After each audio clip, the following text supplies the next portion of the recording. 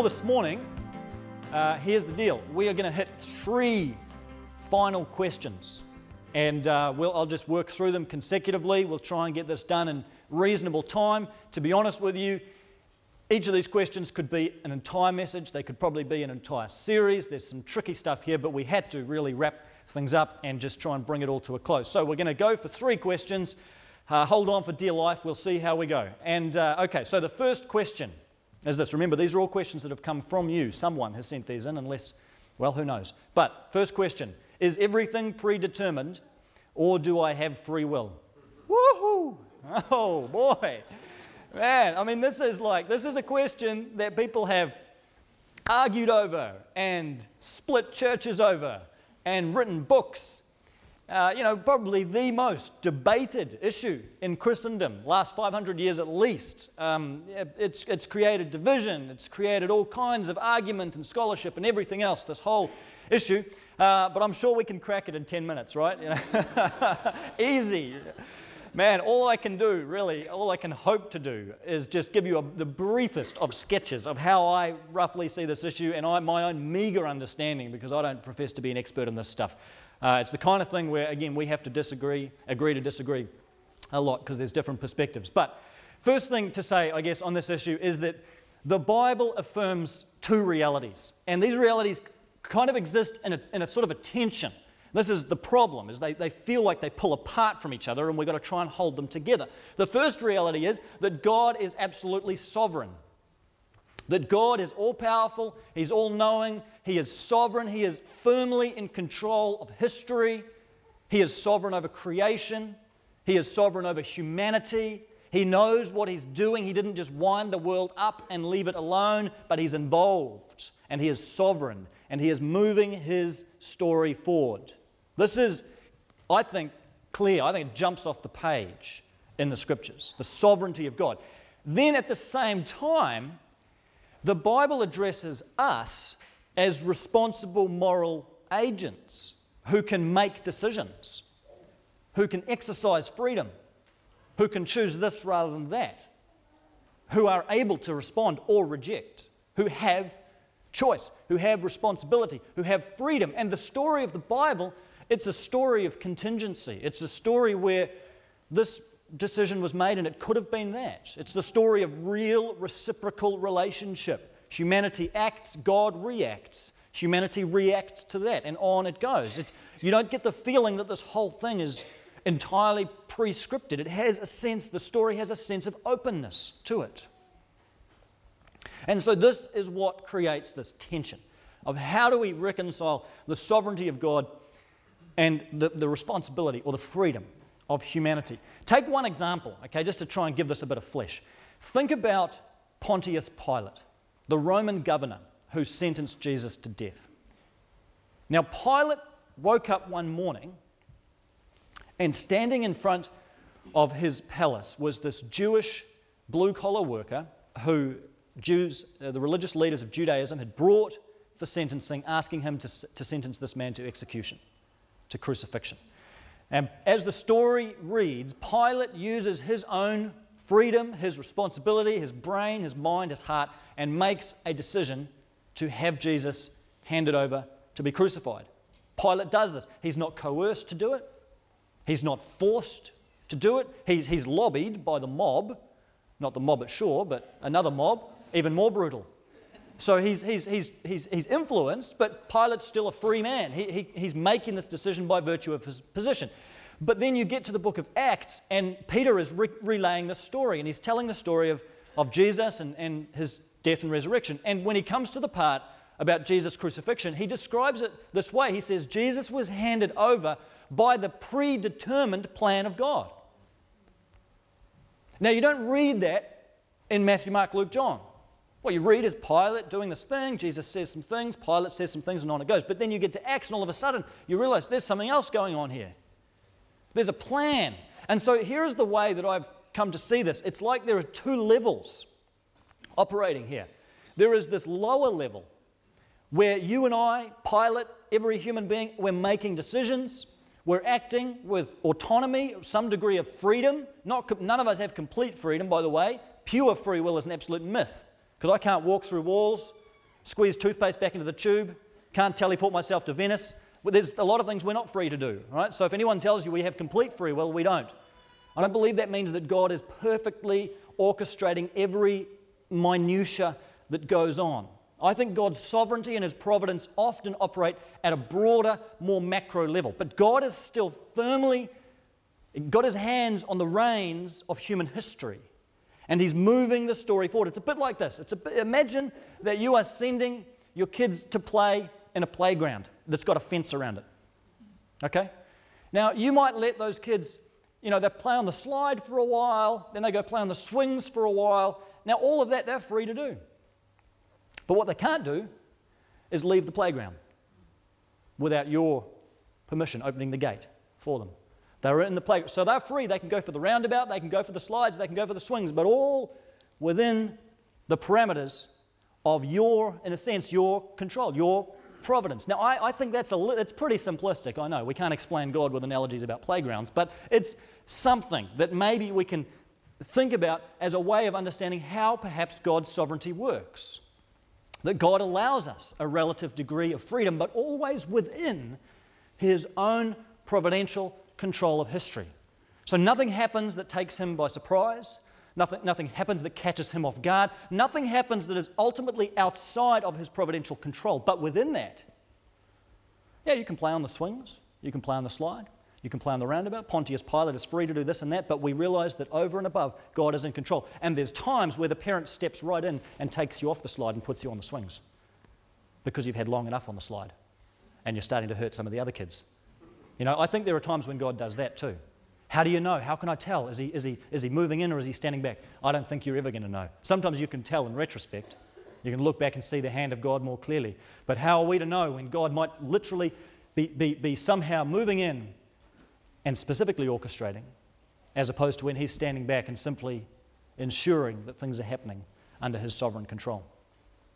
That's how I've come to understand it. And I know that this raises a lot of questions and people are interested in how does this work with salvation and are we really free and so on. We don't have a lot of time, we don't have time to pursue those particular issues. But that at least hopefully is a way of thinking about God's sovereignty operating at this providential macro level of history, moving things forward, but giving us within His sovereignty the freedom to make decisions. And I don't think that takes away from God's sovereignty, because that's sometimes the argument that, well, if God gives us freedom, then He's not sovereign. I think God can sovereignly choose to give us freedom.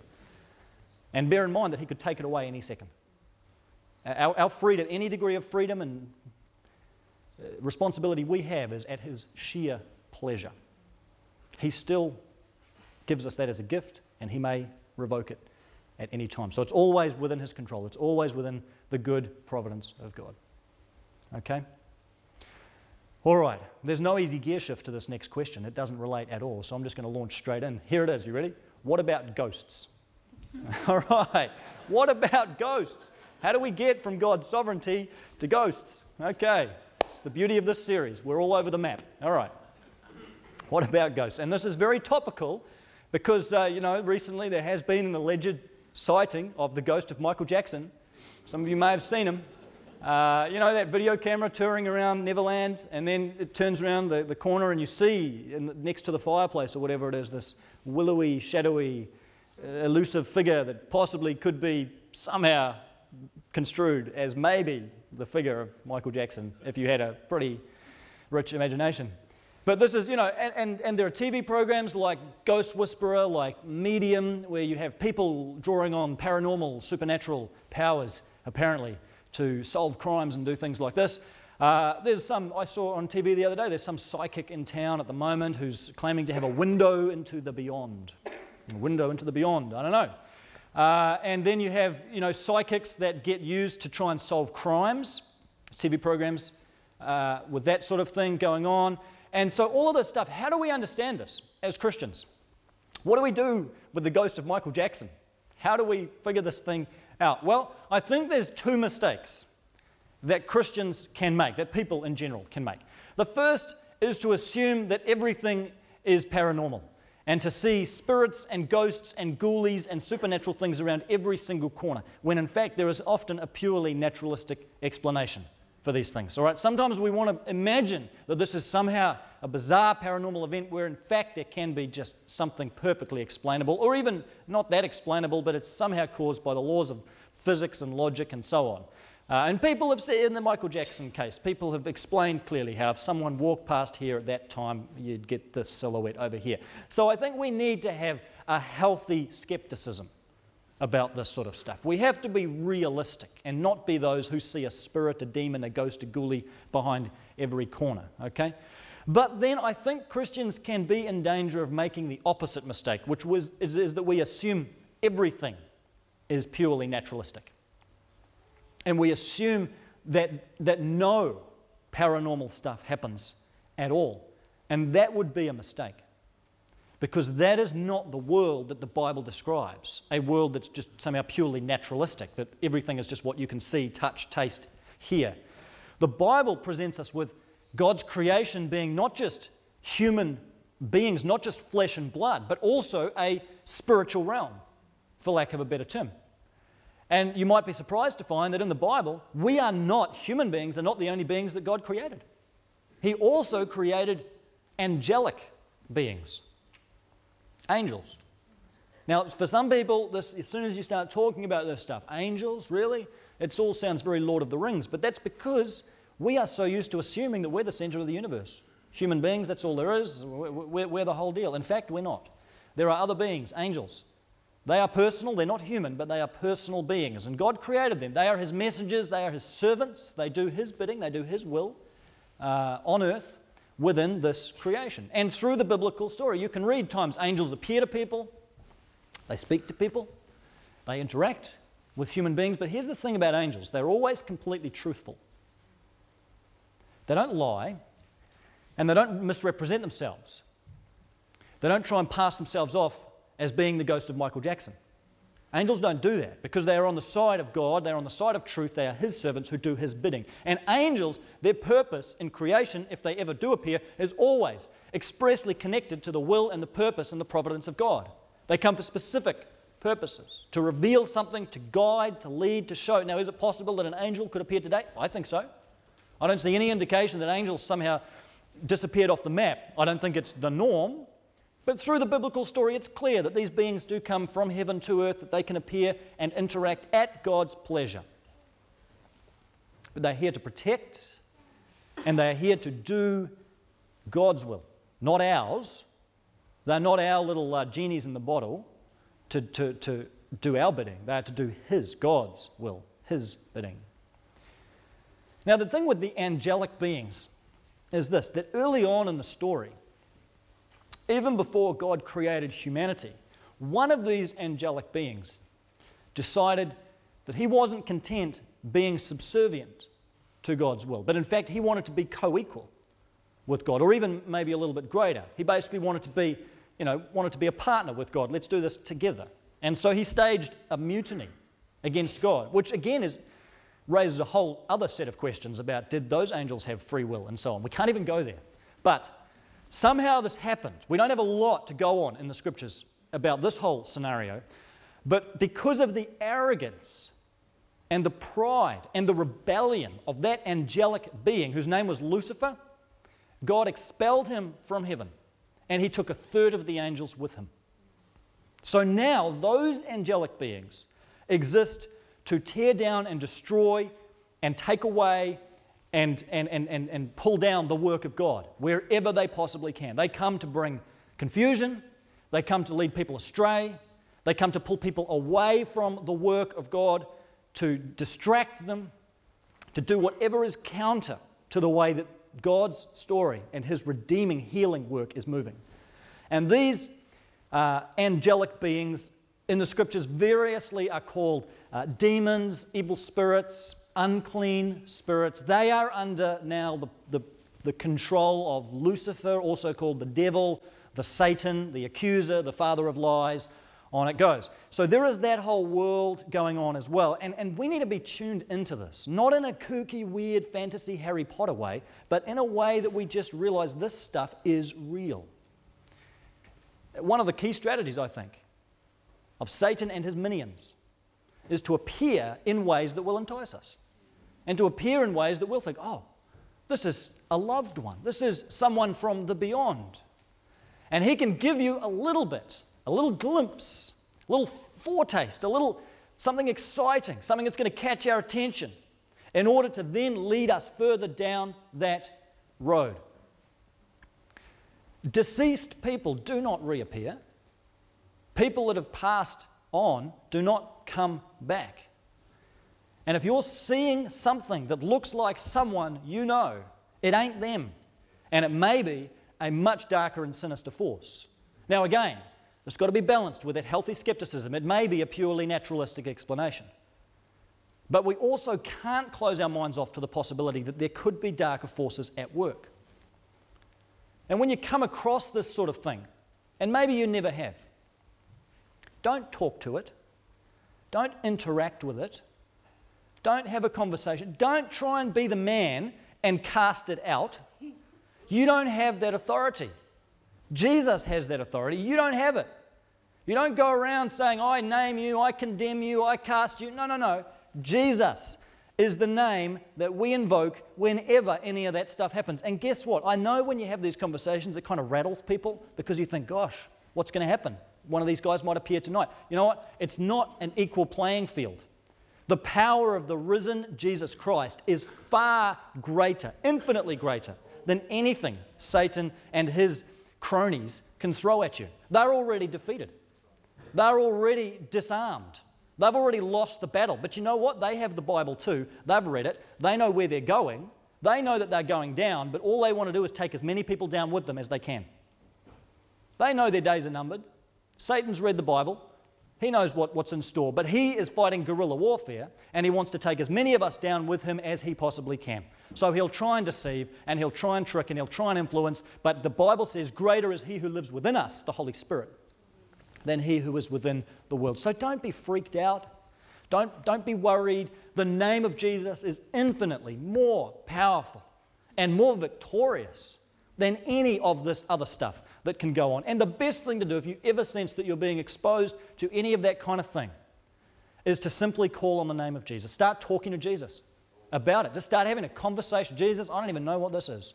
I don't understand it, but I don't want to go near it, Jesus, and I just ask now that you would come and fill this place with your goodness and your grace and your glory and your redeeming, healing presence. Just begin to bring Jesus into the situation. That's where the power is.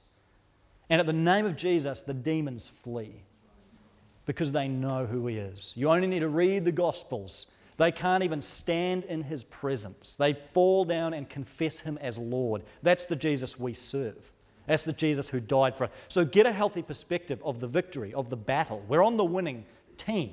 The battle's won. But yes, Satan will come against us and he'll try and allure us in. So try and hold these two things together maybe as you think about this issue of the paranormal and so on. Don't go near Ouija boards, seances, tarot cards, psychics, all that sort of stuff, because guys, there is real power in it. Don't be deceived by thinking that it's harmless. It's not. And that stuff opens you up to forces that you do not want to mess with. Stay away from all that kind of stuff. Flee from it and cling to the cross. Bring Jesus into any situation that you sense you might be getting into some of that dark territory. And keep reminding yourself that this is not something we need to be scared about, rattled about, shaken about. We can encourage one another in the confident assurance that Jesus has won the victory. Okay. Final question. You know, I'm trying to think of the segue, but again, it's not there. The final question is baptism essential for salvation? Isn't it nice when you get a question and you know whatever you say, you're going to offend someone? You know, it says, what a way to go out on the question series, making some enemies. Well, you know, baptism is one of those things where it's often very dependent on the tradition that you've come from as to what you think about it. If you've come from a Presbyterian background, you might have been sprinkled at birth, and you may consider that to be your baptism. Not at birth, but at a young age. And that might for you be baptism, and you see no need to be rebaptized. If you come from a Baptist background, then probably baptism was something that happened a long time after you became a Christian, and may have been a symbol of something that happened earlier in your life. If you come from a Church of Christ background, it was probably tied inseparably to your conversion, happened right at the time you became a Christian, and almost seemed to be required for becoming a Christian. So there are different views, there are different perspectives, but I found a helpful way to think about this is to think about how it actually worked in the New Testament, in terms of what people actually did. Peter stood up on the day of Pentecost, preached a great sermon, and then at the end, he said, well, people responded and they said, now what shall we do to be saved? And he said, repent and be baptized, every one of you, for the forgiveness of your sins, and you will receive the gift of the Holy Spirit. Now, if you had been in that crowd that day and you had said, I want to be a follower of Jesus, I'm into that, what would have happened to you? You would have followed these other people, 3,000 of them, and you would have gone to the nearest lake, pool, spring of water, body of water that you could find, and you would have waded into the water, and while in the water there, you would have maybe had one of the apostles or the disciples or someone ask you if this is something you truly desire to do, follow Jesus. We don't know how they might have worded the question. Maybe similar to how we ask it today of, do you believe that Jesus is the Christ, the Son of the living God? And you would have made this confession, standing right there in the water. And then having made that confession, dedicated yourself, your life, to this risen Saviour, Jesus, you would have been immediately baptized, representing this transformation that's going on in your life, going down, representing dying to the old self, the burial of the old life, and then being raised up to this new life, this dramatic visual representation of what is actually happening in your heart. Now, the thing is that all of that in the New Testament, it seems from what we can tell from the book of Acts and elsewhere, it seems like all of that happened pretty much at the same time, if not on the same day. It was all part of the package. Now, if you'd asked Peter, well, is it the baptism that saves me? Of course he would have said no. It's your faith in Jesus Christ. It's your turning your life towards Jesus that saves you. But baptism was like the occasion. It was the moment where people went down in this confession of faith, came back up to new life. It was all done, it was all part of the same package, this matrix of events. Confession, faith, repentance, baptism, all woven together so that you couldn't really pull one or the other apart because it all happened on the same day. Now, what we've tended to do in the contemporary church is we've separated these things out so that we've kept the repentance and the faith, maybe don't know what we do with the confession part, but the faith part's there, but then the baptism part comes way, way, way later. And in my experience, the problem with this is that there never then becomes a good time to get baptized, because you've already made this commitment back here to follow Jesus, to surrender to Him, to ask Him into your heart, however you define it, however you talk about conversion. And then at some elusive point in time, years, months, days, we don't know, down the track, then there's this other conversation to be had. Well, when's the right time? And this throws Christians into confusion because, well, am I spiritual enough now to be baptized? Do I need to hear from God? Do I need a particular call? I might not be. It's almost like we set up the system of enlightenment. It's almost sounding a bit like Buddhism, where it's kind of you've got to reach a plateau of spiritual enlightenment before then you can be baptized. And in a way, it kind of undermines what's happened back here.